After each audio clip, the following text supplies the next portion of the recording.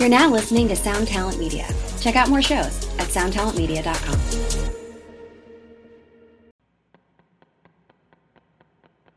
This episode is brought to you by Summer School Electronics. Summer School Electronics is a pedal company from Syracuse, New York, making incredible stuff. There are a few Summer School devices knocking around the shred shed, and I can tell you from personal experience, they sound great, they hold up, and Mark is a super cool dude. The first pedal I saw from them was the Science Fair, which is a parallel classic drive and distortion.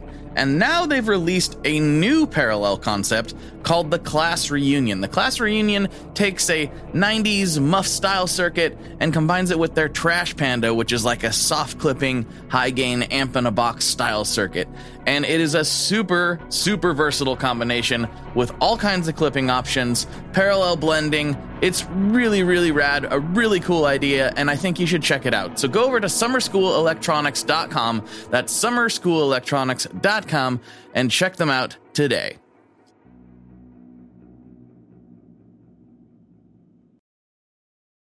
Today's episode of the ToneMob.com podcast is brought to you by Keeley Electronics.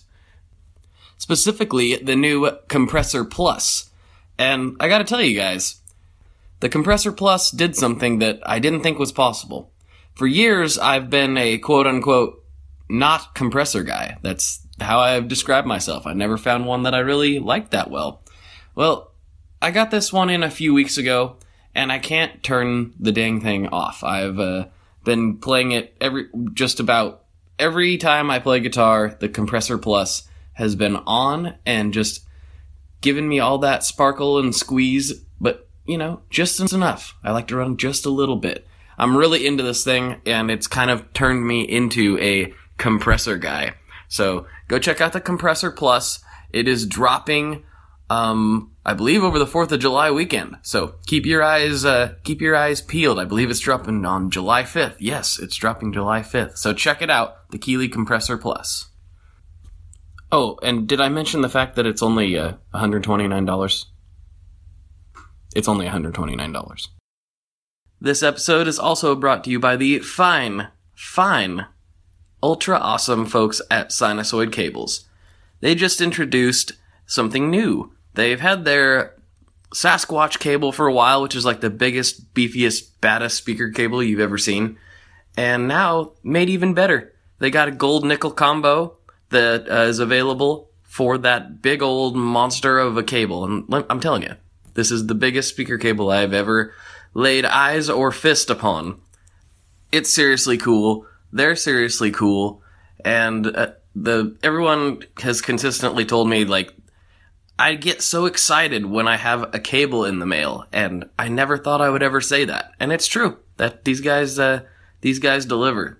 They're the bee's knees. So go check out sinusoid.com and get hooked up for all your cabling needs.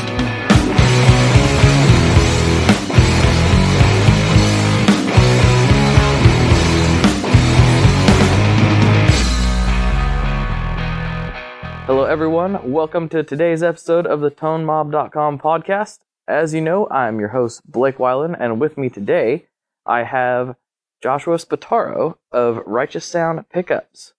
How's it going, man? It's going great, man. Thanks for having me, Blake. Yeah, no problem. It's always this weird thing, and I've said it on many episodes, how we have to pretend that we didn't talk for like 15, 20 minutes beforehand. It's like, this is the first time we talked today. Totally. That it is. I didn't realize that was you. No, that was my assistant, Blake. That was my assistant, Blake. Yeah. Okay. Which is actually kind of funny to think about, because the guy who's going to be editing this episode is named Blake. There's only two people that work on Toad Mob stuff, and they're both named Blake. Nice. So shout out to Blake Kenny yet again, because he's the man who helps make this show actually be able to come out at a decent interval, because I'm very slow at editing and he's not. So there you go. Well, thank you, other Blake. But let's see. I'm going to give a little bit of background, because we have not a huge background, but we actually first met. Usually I meet people on the interwebs first. but we actually first met at the Tacoma Guitar Show here a few weeks ago or a month ago or whatever it was. Unless you tried to email me at one time and I just forgot. Is that right? Does that jive with your memory? Well, I was emailing you several times, and I just don't think you ever responded to me. Oh. And then finally, I heard that you were going to be at the guitar show. So you bought a booth. I hunted you down. Yeah, I bought a booth because I heard you were going to be there, and I was like, yes, now's my chance. I'm an opportunist. Now's my chance to meet this extremely weird short guy. It's great. I didn't think so. I thought you were pretty awesome. Oh, well, likewise. But, no, I played all of your, all of the pickups that you had at the show. I played all of them, and I thought they all sounded fantastic. And, actually, now that I take a step back, everyone knows that I'm homies with, Leon over at Pelican. And actually, my first experience with your stuff was his, set of Telecaster pickups you made for him. So, I guess we do go back a little bit further than the Tacoma show. But, yes. Anyway. Yeah.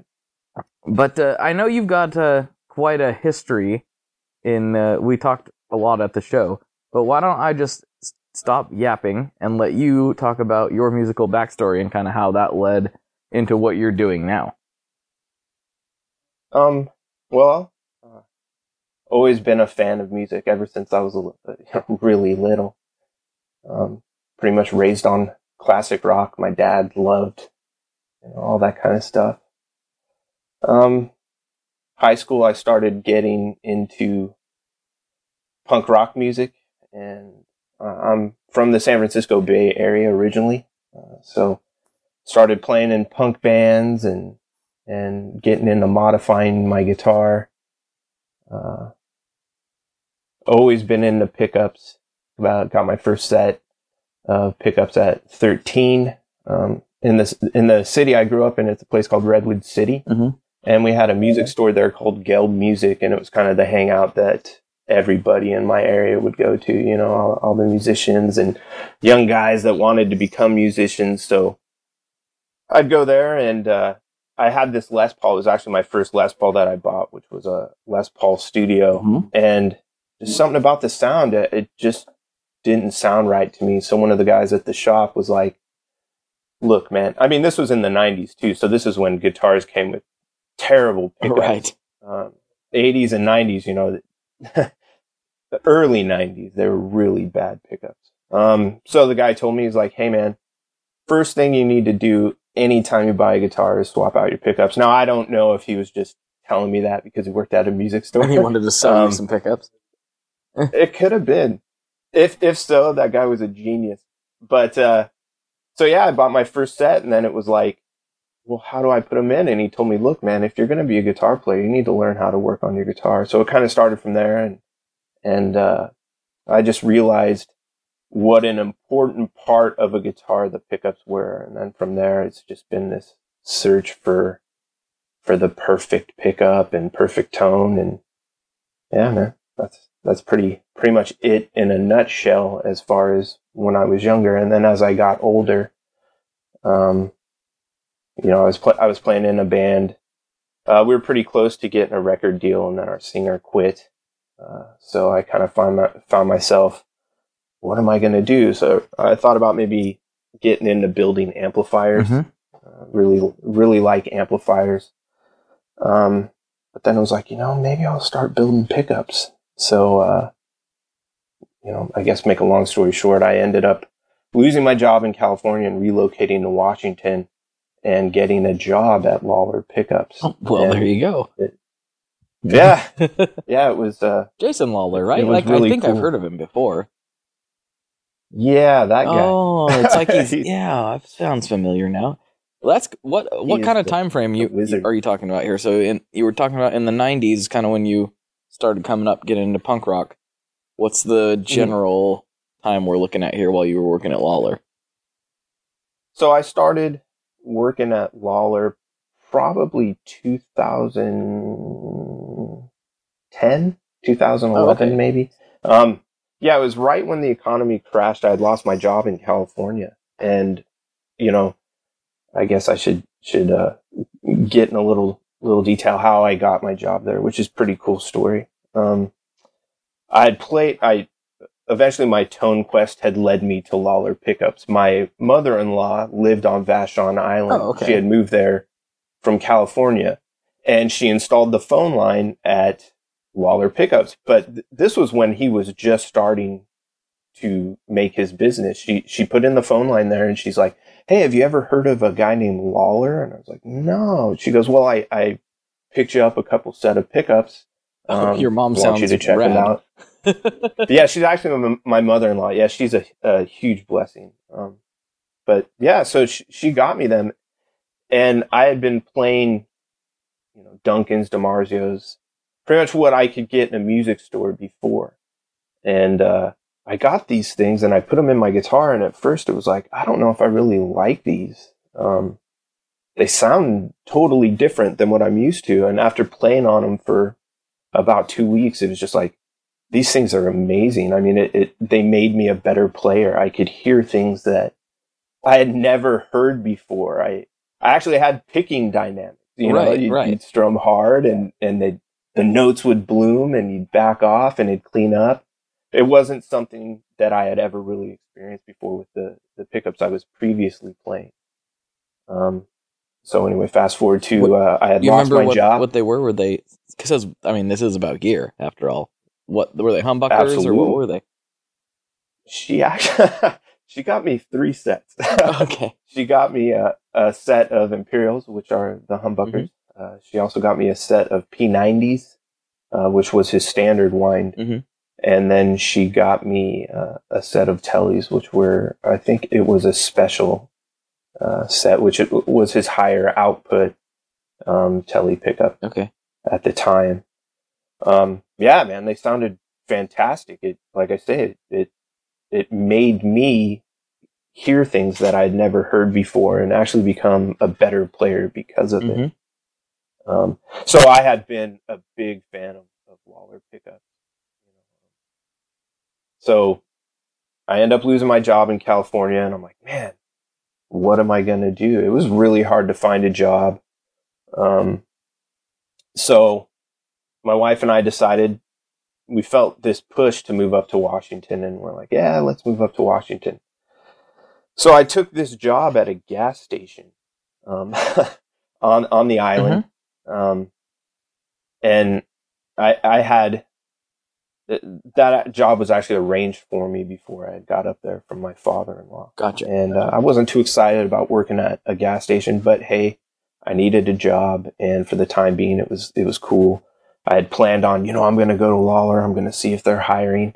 But man, I drive my car out in front of the shop there, and I would just get so nervous to go in there, because I really looked up to him. It's like, dude, here's Jason Lawler, what if I go in there and they think I'm stupid and they're not hiring? And yeah. So, I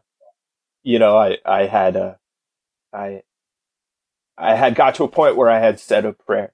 I just said, hey, Lord, I'm sitting out in front of Lawler shop. I'm just like, I don't have the courage to do this. I need you to open this door if this is what you've got planned for me. So a couple weeks later, I'm at the gas station, and in walks a lady in a Lawler Guitars t-shirt. And I was like, I like your shirt. And she goes, oh, you've heard of our pickups? And I was like, what? Heard of your pickups? Right. I use them, so we start talking a little bit, and I ask her if they're hiring. And she's like, yeah, it turns out that this lady was Stephanie Lawler. I was going to say. Yeah, Jason's wife, and she's like, yeah, come in tomorrow and we'll have an interview. And I went in there, had an interview, and got the job. So that's kind of what set me more in the direction of going into pickups. Interesting. And so how long did you work there? Obviously you're not there now, but how long did you work for Lawler, and what did you gain from being around somebody who's like the pickup guy? I worked there for almost 3 years, and I definitely cut my teeth there. He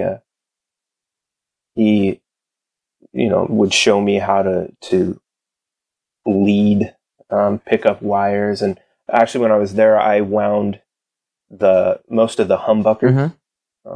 while I worked there. The Chris Cornell tribute, or his signature model, I wound all the Lollartrons for that. Oh man, don't. That one's still a little fresh for me. I know. Yeah. Anyway, that's a different subject, but go ahead. Yeah. I basically had, when I had started, you start out at the bottom, you're prepping bobbins, you're building bobbins. And as you progress there and learn stuff, you'll be put on to potting pickups and then winding pickups and assembling. It was cool to work there to see how an actual manufacturing operation is run. I came from office jobs before that where it was totally different. This was my first production job, mm-hmm. and I took on to it really fast, and just I had a great time there. And still am in contact with the people that work there, and I'm very grateful for that opportunity. That's very cool. So what was the jumping off point for you? Are you still on Vashon, or did you? I know you're in Washington. No. We actually, my wife and I relocated to. I live in a town called Gig Harbor, mm-hmm. which is near Tacoma, Washington. So no, I actually from Lawler, I moved on to another guitar company and worked there for a while as I was getting ready to start Righteous Sound and kind of dialing in my recipes and tooling up and everything. Do you want to talk about that company or what you did there? Sure. Yeah, who was that? I worked for Warmoth Guitar Products. Oh, okay. And that's another great company. And I definitely learned from there the customer service side of running a business. And man, I'm really blessed and I've had some pretty cool opportunities. Yeah, you have. I mean, those are two very well established, well respected companies in the guitar space. So Warmoth's, kind of a different ball game, but that had to have been pretty fascinating working there for a little while too. They do a lot of for everything that they do and the output they have. I'm surprised at the variety of parts that they produce. For anyone that doesn't know, Warmoth basically makes a whole bunch of bodies and necks in amongst other mm-hmm. things. But that's really cool. You had some good opportunities there. But what was the thing that made you want to start your own thing, which is Righteous Sound? Like I say, I've always been into pickups and modding guitars and building guitars. And I've been able to, through pickup swaps and building my own pickups, take guitars that, I considered dogs. They didn't sound very good and turn them into amazing sounding instruments. And I just kind of was led into doing pickups. Like I say, I caught on to it pretty quickly and started doing my own recipes and becoming members of forums and talking to other builders about what that they do. And, hey, I'm trying to do this. What do you guys think of that? And yeah, it's a cool journey, man. I mean, I feel that pickups are sometimes overlooked by players. Mm-hmm. I mean, they can take an amazing instrument and even make it better. Or like I was saying, they can take an instrument that's not very good and turn them into something that's insane. I mean, it's like the engine of your guitar. It is.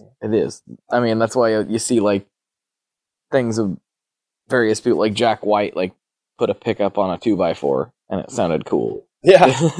Yeah. There's something about the way the strings interact, and I'm very ignorant to pickups myself. Despite being a serious gearhead, I've told you before, I go through and if I pick up a guitar and I don't like it, there's a good chance the pickups are at fault, but I won't buy it or go any well, that one's bad. So when right. Maybe all it needed was a pickup swap. Absolutely. And it could have been a masterpiece. But Are there any you mentioned that, like, I want to pick your brain a little bit about it, just because I've been let me take a few steps back. I got here we go, talking about this again. I got this 1981 Les Paul Custom here recently, which the year didn't really matter, but a white Les Paul Custom for me has been a dream guitar forever. And then that kind of led me down the path of digging into, well, why do I like this thing so much? And, like, because I've played several that were just dogs, and this one was just one of those ones. It was magical for me. I can't stop playing that guitar. But then I started looking into the Tim Shaw humbuckers. And I don't know how much you know about that stuff, but the internet is very conflicted on what actually went into those based on various forum members' opinions. Or I read this interview once and it said this. So it's like hard to know what is it about those pickups. Have you experienced those? Do you know anything about them? Or I'm totally being selfish right now. I just want to know about my guitar. No, that's fine. I actually had an 84 Silver Burst Les Paul Custom that I'm pretty sure it had Shaw buckers in there. The neck pickup was amazing. But anyway, I guess Shaws are the closest replication of a PAF pickup that Gibson had made.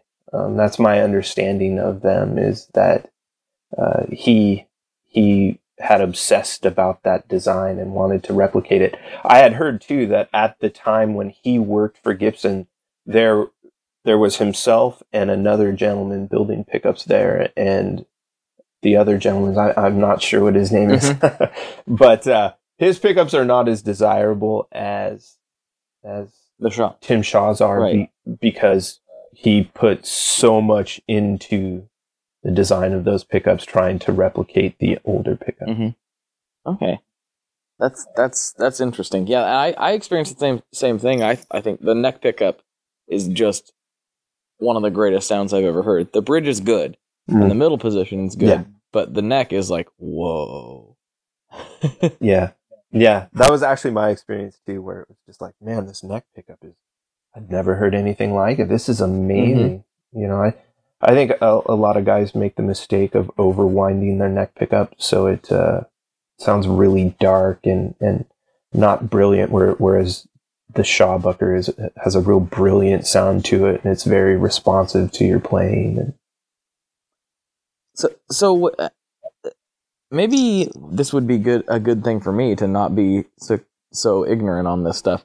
Like, I understand the basics of pickup construction, but I don't really know, like, well, obviously adding more wire, is more output and so on and so forth. I know some of that stuff, but what makes it sound a certain way? Some guys' pickups are just amazing, and some guys are not my style. So, like, changing what about what?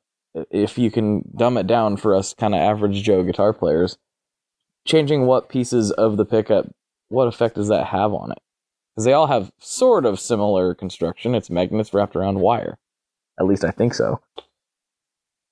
It is, but it's how you use the ingredients. So I kind of relate it to cooking. So how one guy puts a recipe together isn't going to be the same. They're using the same ingredients, but another guy is going to cook his recipe differently.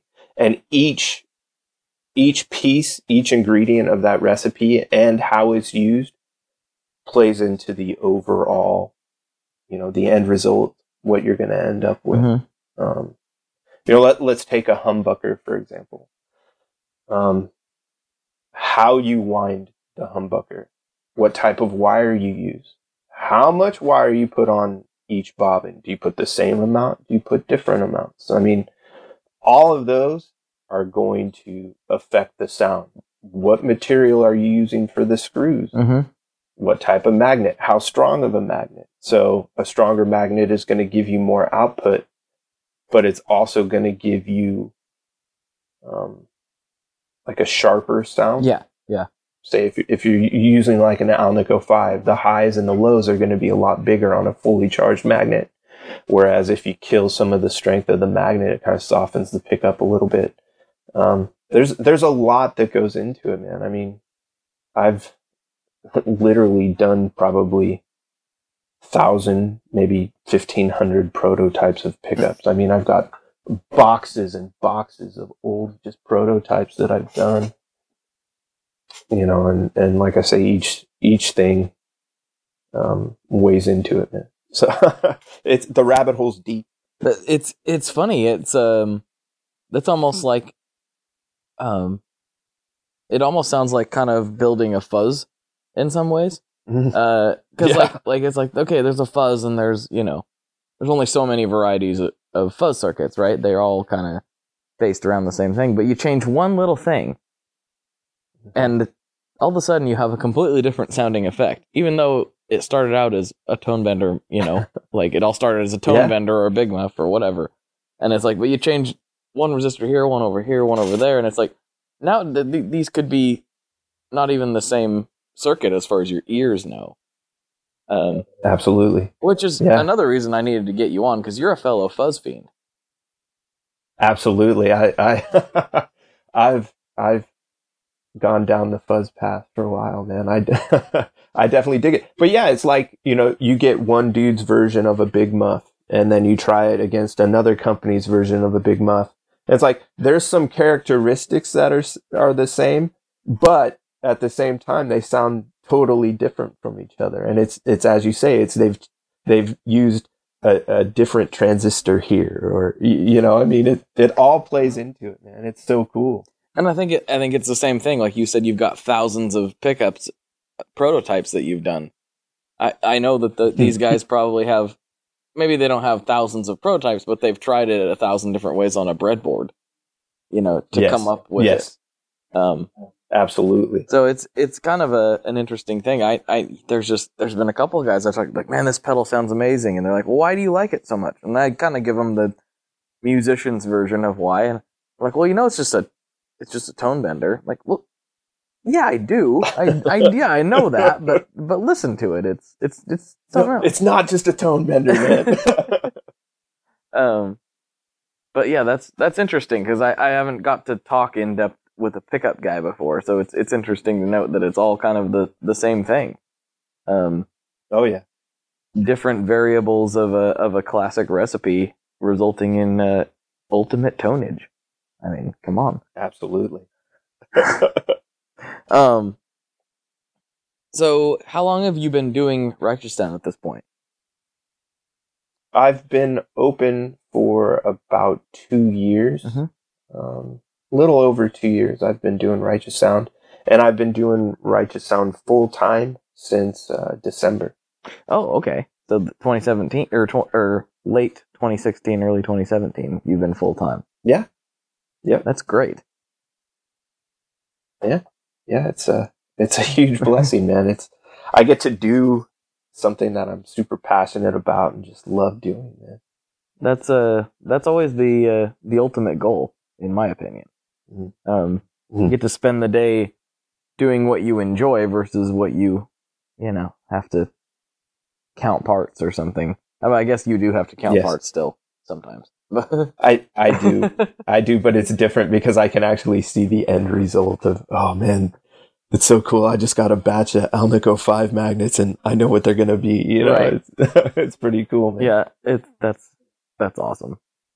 So your current designs, do you have any particular favorites? I know out of the stuff that I played at the show what my favorite is, but I forgot the name of it. So maybe you can refresh my memory. But you just came out with a new one that was kind of a single coil sounding P90, but that's really a dumb man's version of what it actually sounds like. It sounds really, really good.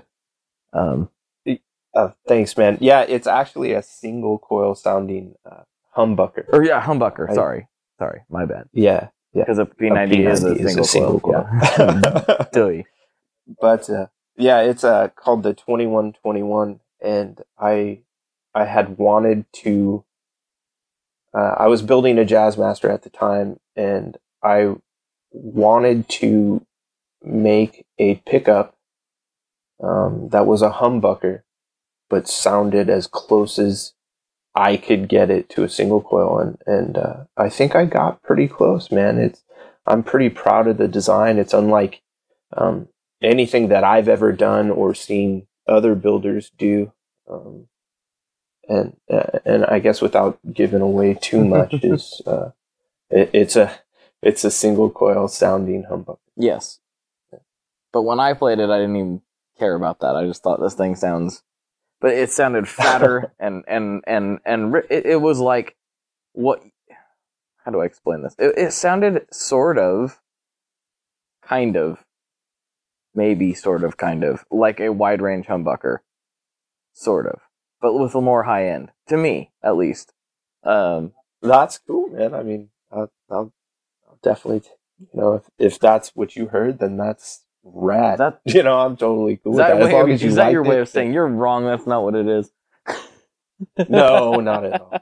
No, it's one guy will listen to one pickup and or a guitar, and he'll hear it one way. One guy's like, man, that's too dark. And then another guy will listen to the same thing and go, that's too bright, And so if wide range pickups are something that you appreciate and you like, and you heard that, man, I'll take that as a compliment. Absolutely. I took the good things, I really like the vintage wide rangers, a lot. I just, they were like, to me, like what I was, just everything I liked about both worlds of single coil and humbucker, basically. Hence the quote unquote wide range nature of them, I suppose. And I felt similarly about this. I thought it slanted a lot more single coil, which was your goal, but they had this fatness and this richness to it that I just remember really, really liking a lot. Thanks, man. So I'm just like, I gotta find a guitar to put them in. Well, they fit in a standard humbucker slot. So if you've got something besides your Les Paul that's got some humbuckers, they'd be pretty cool. I mean, they, like I say, I've got them in a Jazzmaster right now that I had the Jazzmaster routed for humbuckers, and it just complements that guitar really nicely, man. I'm pretty stoked on them. Yeah. Was that the same guitar I played up there? It is. Yeah, it's a Silverburst Jazzmaster, roasted swamp ash body. I mean, I could totally geek out about all the specs on the guitar, but it just turned out so cool. It's one of my favorite guitars that I have. It did. That was an awesome guitar. Everything about it was good. Man. Thank you. Yeah, that's all Warmoth parts. Yeah. I mean, those guys make amazing guitar parts. Which is good, because that makes for an amazing guitar at the end of the day. It's funny how that works out. Yeah, it's weird.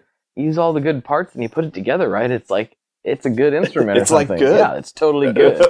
Weird. Yeah. Who would have? Yeah. So a little while ago, before we started recording, you mentioned something and it really struck a chord with me. And I was like, I don't know, this doesn't really have anything to do with what we're talking about, but you were talking about your daughter. And I feel like that can't help but play a role in your business and your decision making. So maybe you can, briefly mention what you were talking about before, and we can dig into that without me getting all sobby and weepy. Maybe. Okay. If I don't get sobby and weepy, then you can. Okay. All right. I'll get it together. But I just feel like that, like the especially with the small companies like what you are running, those personal struggles and things are so linked. I feel like that had to have played a role in what you're doing now. So I think people would really appreciate it. Absolutely. And this actually, we had just moved up to Washington. I had just started working at Lawler, actually, and my wife and I had noticed that we couldn't see emotion in one of my daughter's eyes.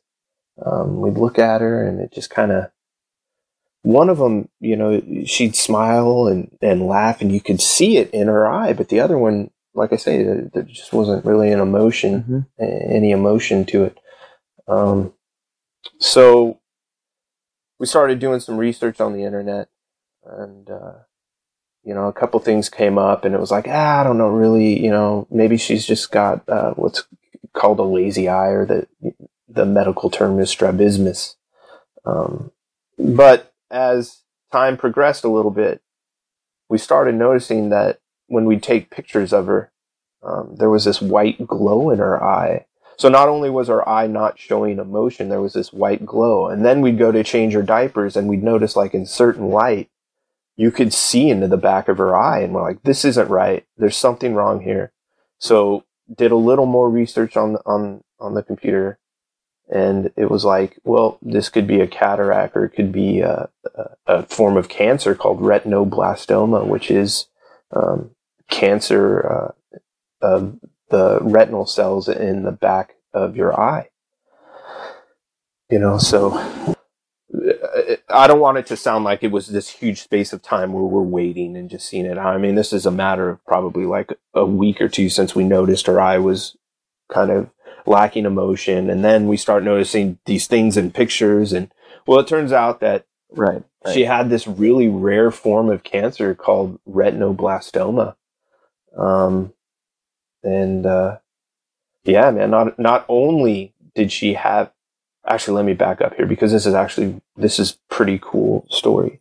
Retinoblastoma is such a rare cancer that there are only a handful of specialists in the United States that know how to treat this kind of cancer. And it just so happened to turn out that in Seattle, at the Children's Hospital here, there was one of the specialists that handles retinoblastoma patients. His name's Dr. Weiss. And we've been really blessed and fortunate enough to be in the area that we are, and she's doing great now. She's officially a cancer survivor as of November of this year. She was diagnosed at 7 months. She's now 6 years old. Oh yeah, I remember seeing her there at the show. That's so amazing.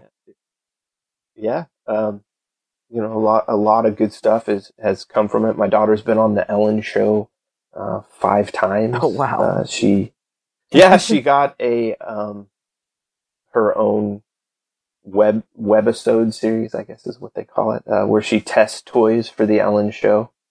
Whoa. Yeah, it's pretty cool. We started a foundation called the Live Love Foundation, where that will send what we call a blessing bundle, which is we'll send basically a care package catered towards the patient. So kids that have cancer, we'll send them these packages that if they like Batman or Superman, we'll get them a bunch of Batman toys, and Violet hand writes a letter to them, and it's really cool, man. A lot of cool stuff has come from this terrible thing that's happened to us, but it's all good, man. It's all worked out, and we just take it day by day, because not only did we find that out, that she had cancer, we found out that that type of cancer, about 40% of the kids that have retinoblastoma have a hereditary form, which means that they have a genetic mutation where their cells don't have a stop clock. So she's at risk for cancer in every cell of her body for the rest of her life. So it's something that'll have to be monitored closely. But she's an inspiring kid. I mean, for me, man, she makes me want to be a better man. So, yeah. I mean, not to say that your pickups aren't incredible, because I know they are, but that whole thing is something completely bigger in and of itself. I mean, the work that you guys are doing on that front, having seen some kids have to go through that, like I know any little bit of joy that can be injected into the family's life by your foundation or the work of other people, that's a massive thing, even though it feels kind of small. And so that's pretty incredible. It is absolutely massive to the people that are going through it. I mean, man, I had no idea about just you hear of, you'll see a commercial on TV for like St. Jude's and you're like, oh man, that's terrible. But actually living it and experiencing it, man, there's just, it's so much worse than what you perceive it to be. At least it was I can only speak for my family, but we've met other families that go through it, and it's just like, dude, it's so much worse than like I say, how you perceive. I mean, like Violet will get a fever, and for normal, a parent that's had a normal, upbringing for their child, it's like a fever is like, no big deal, they're just sick. But for us, it's like, dude, okay, is this something else? What is this? A flu? Is this maybe another? Is like it like a symptom another or something? cancer? Yeah. Is it something more than what most people would probably just go, they're fine, So it's opened up things in our life that beforehand I never even knew existed, Well, I think that side of it too is, I only learned about that despite having, known some people. I didn't know about that side of it until literally yesterday. I was actually listening to a different podcast with a guy talking about the exact, not the exact same thing. It wasn't retinoblastoma specifically, but it was a form of cancer that his daughter was fighting, and he was talking about like everything was fine, everything was gravy, and then we had to go to the ER because she had whatever, and I was like, yeah, I kind of did. I was doing some stuff at the same time, like working on some things, and I had to stop and rewind. I was like, you had to take your daughter to the ER for a what? Yeah. And then listen to the rest of the conversation. It was like, no, that's the new normal. When you get to that point, and I can't imagine how hard that is. That sounds incredible. But you seem to have I don't know what the word is, gotten a positive spin on something that's potentially very disheartening. I think you have to. You have to, man. And if you don't, you'll just go crazy.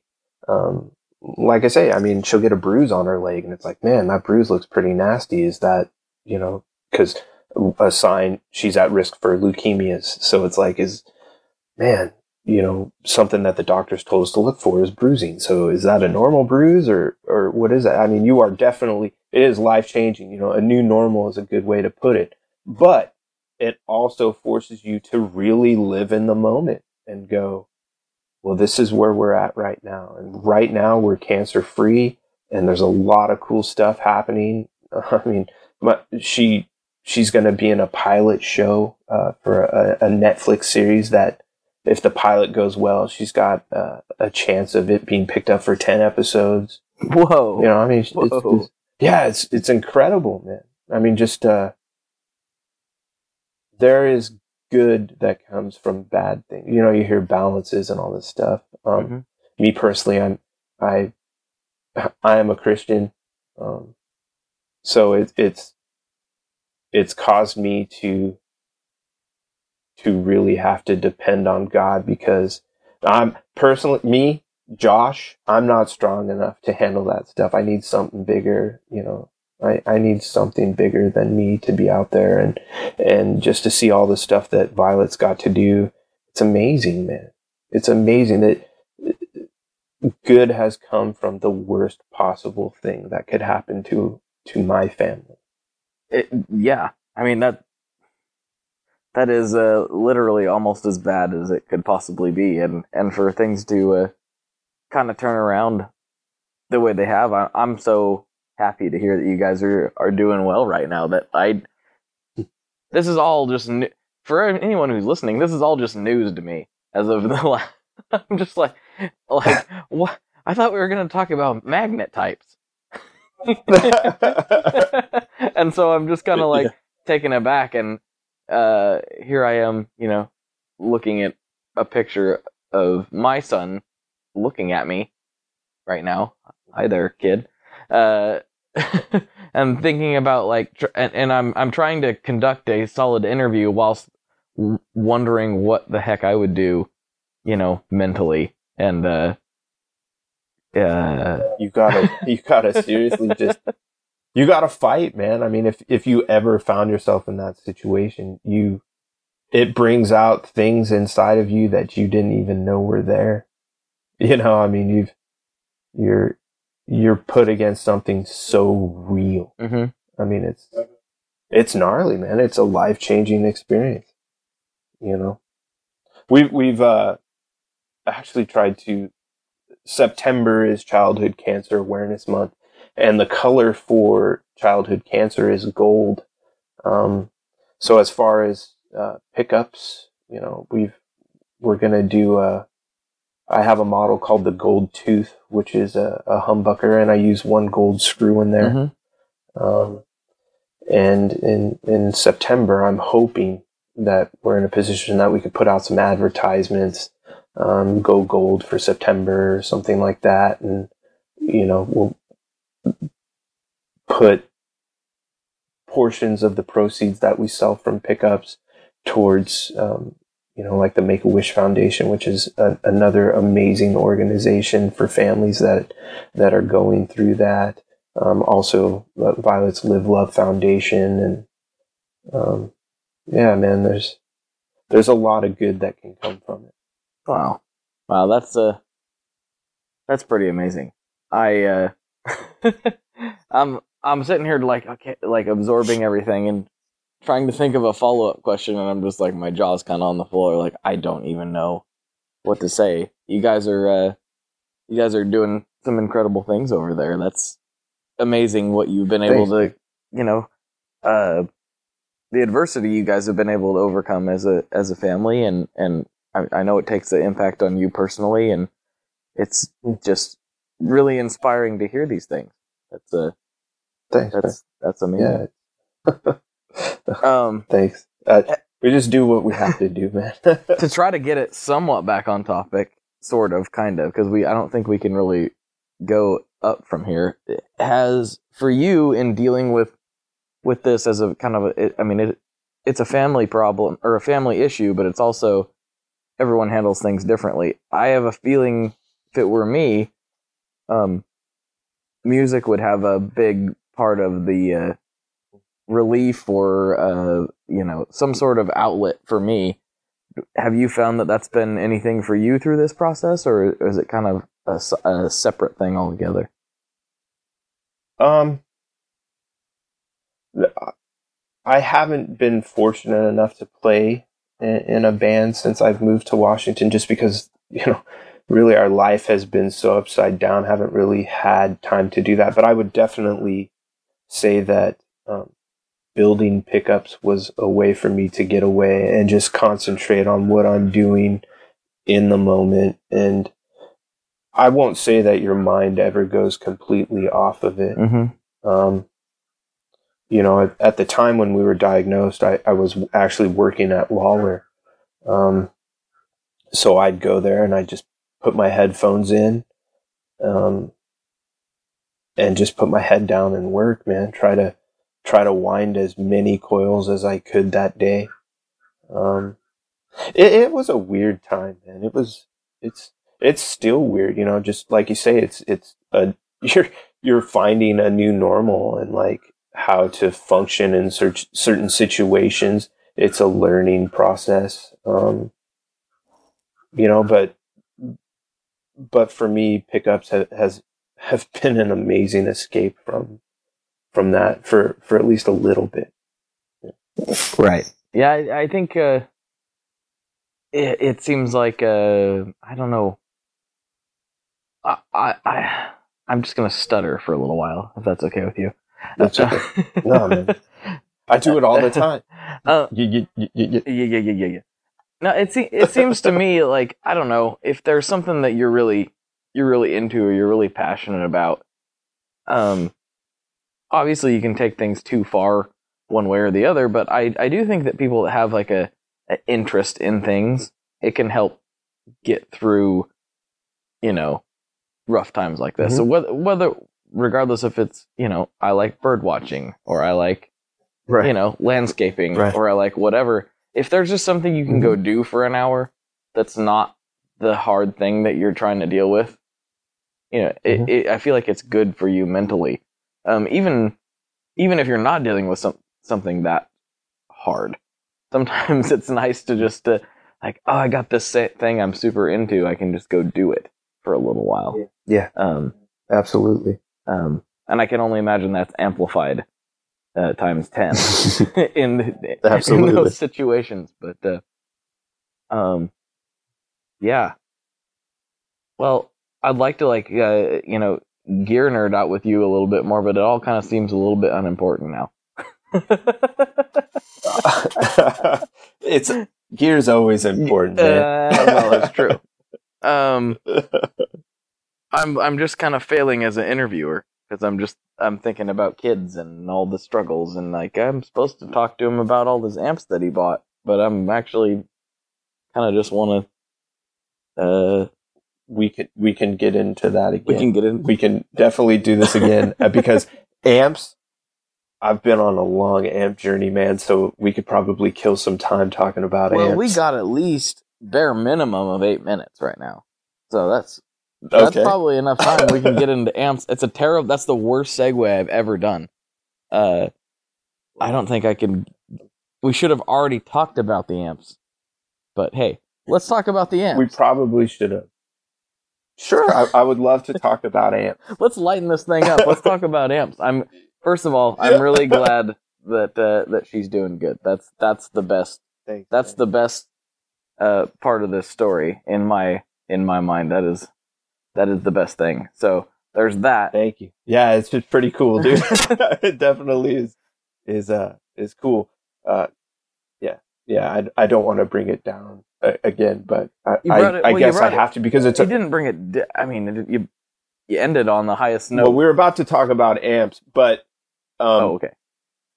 You're just exposed to stuff that like my daughter's 6, and she's buried more of her friends than I have, in my lifetime. So like, you just get exposed to this whole world that you never knew existed.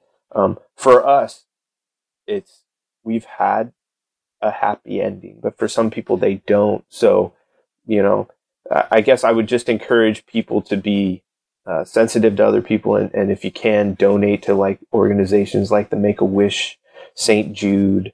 My wife's definitely smoother at talking and a better ambassador than I am. She knows tons of organizations to donate to. But yeah, man, if we're going to try to make a difference in the lives of people, and that's the way to do it. Yeah, we're not talking about amps. Okay, I didn't think so.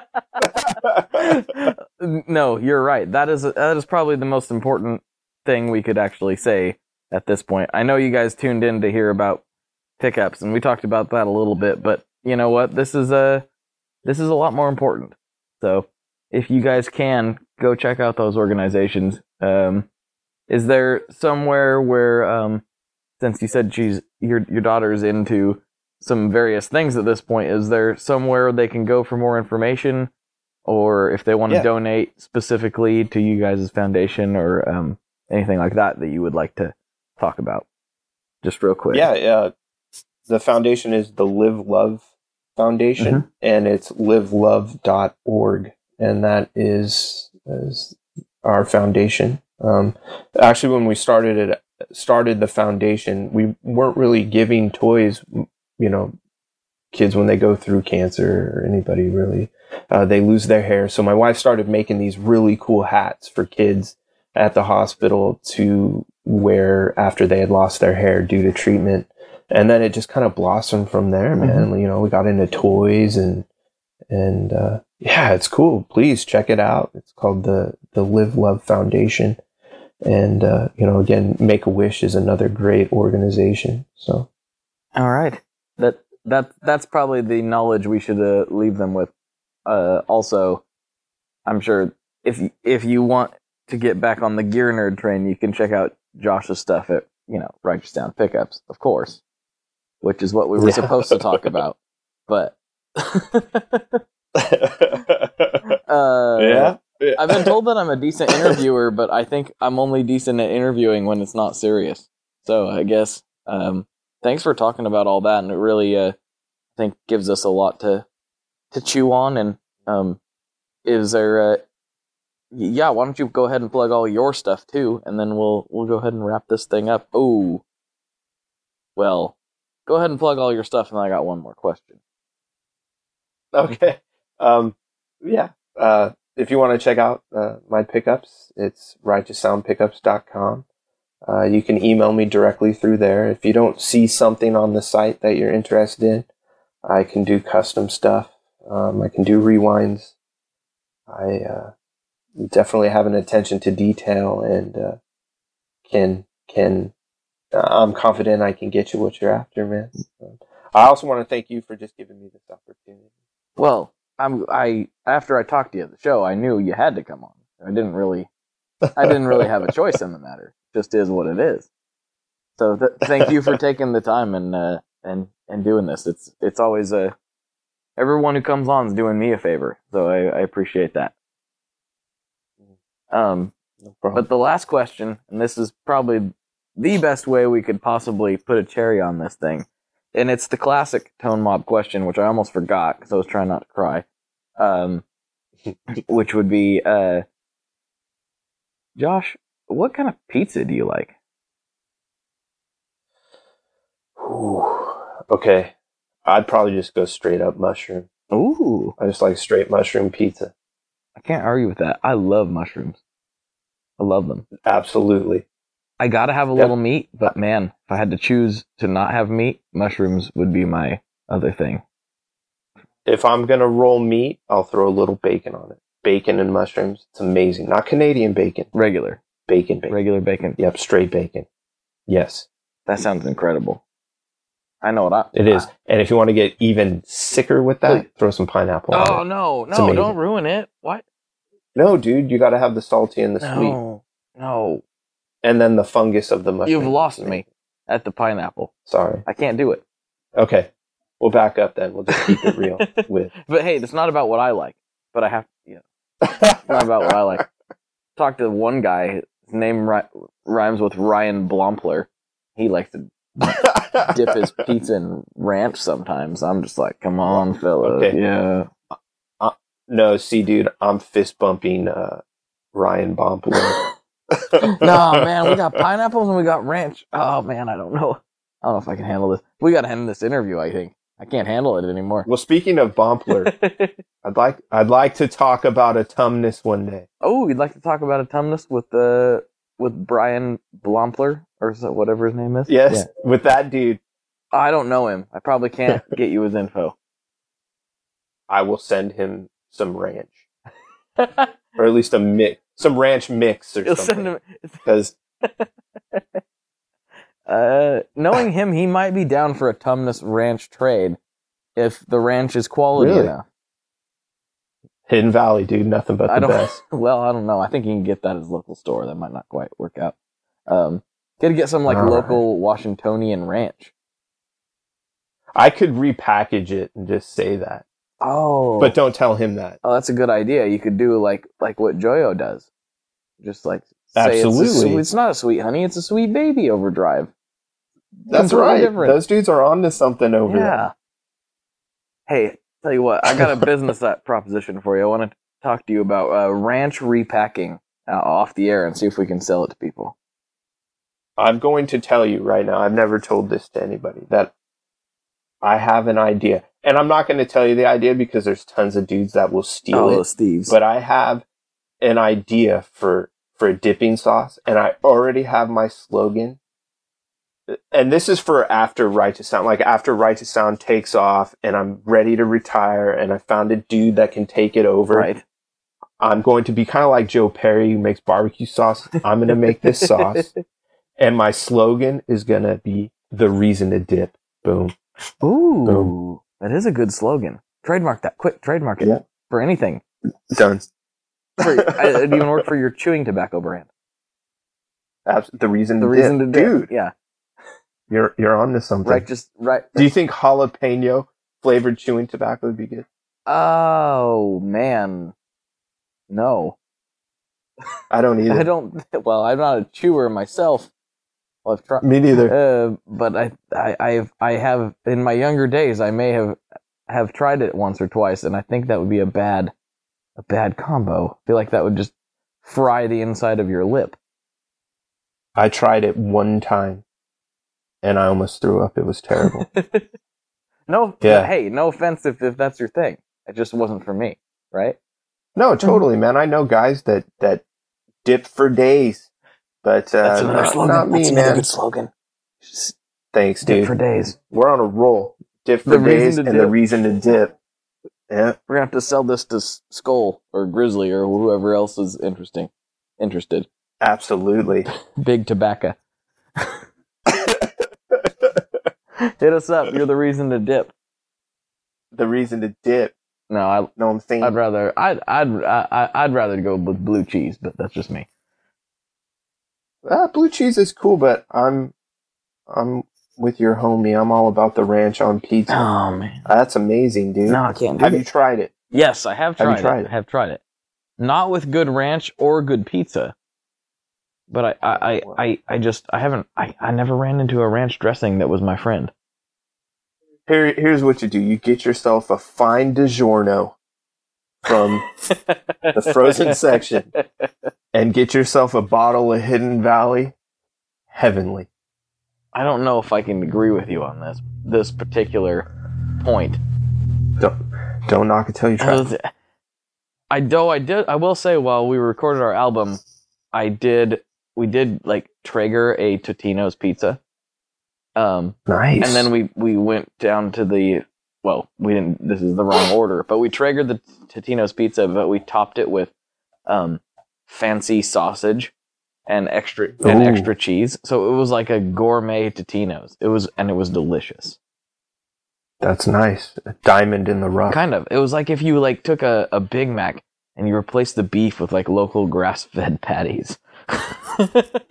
Totally. But you got to keep the special sauce. You got to keep it. You have to. You don't have a choice. You can't get rid of that. Not at all. That's what makes it what it is. Absolutely. All right, man. Well, this is one of the both deepest and funniest episodes in some ways, because like we just did this big like it's almost like scooping the mids. We kind of like we were started out kind of high, and then we went kind of low, and then we came back out on top. So it's a good thing. That's what we do. Thank you very much for coming on. You're welcome, man. Thanks for having me. It was great. Right on. Thank you. All right. Well, I'll do my little outro thing. So for Joshua, this is Blake, and as always, folks, good luck and good tones. Thanks for tuning in, guys. That was an excellent episode for me, even though it was a little bit rough on the old heartstrings for this guy. But Joshua was a really good guy to talk to, and hopefully you guys go check his pickups out and all that stuff. In other news, I haven't asked for this in a couple episodes, but if we could get some more iTunes reviews up there, that's very helpful in having people find the show and, just telling your friends, any of your guitar playing compadres who you think might get a kick out of the banter and the nonsense, go ahead and give them a shout. Thanks for tuning in, and I'll talk to you next time. Later, guys. One last thing before we totally sign off here, I just want to remind you that if you do any shopping at Stringjoy, that's Stringjoy guitar strings made in Nashville, that will help me out as well. As I've said for years, I'm heavily involved in that company, and I really do think they're making the best products on the market. So if you would like to try custom strings, go to tonemob.com/stringjoy and check them out today. I seriously love what the team down there is doing. I help them out with all kinds of things, and by you supporting them, you are also supporting me as well. And hey, you need some strings, so why not get some custom strings just for your guitar and playing style? Again, the link for that is tonemob.com/stringjoy, and that will take you right to their website. and you can do all your shopping through there, and that will help everyone involved out. So thank you very much. Talk to you next time. We are brought to you by the wonderful folks at Gun Street Wiring Shop. Yes, Gun Street Wiring Shop. I've talked about them before. I used to say based out of Bend, Oregon, but guess what? Sean moved to my neck of the woods. Sean's in Portland. Sean is awesome and has helped me with a bunch of stuff lately. And if you have wiring needs for your guitar, he can help you too. If you want to get weird with it, he can get weird. If you just need to spruce things up a little bit, there's your guy. He takes all the guesswork out of doing your guitar wiring, and he makes it simple, and his customer service is top-notch, and I can't say enough good things about Gun Street as a company.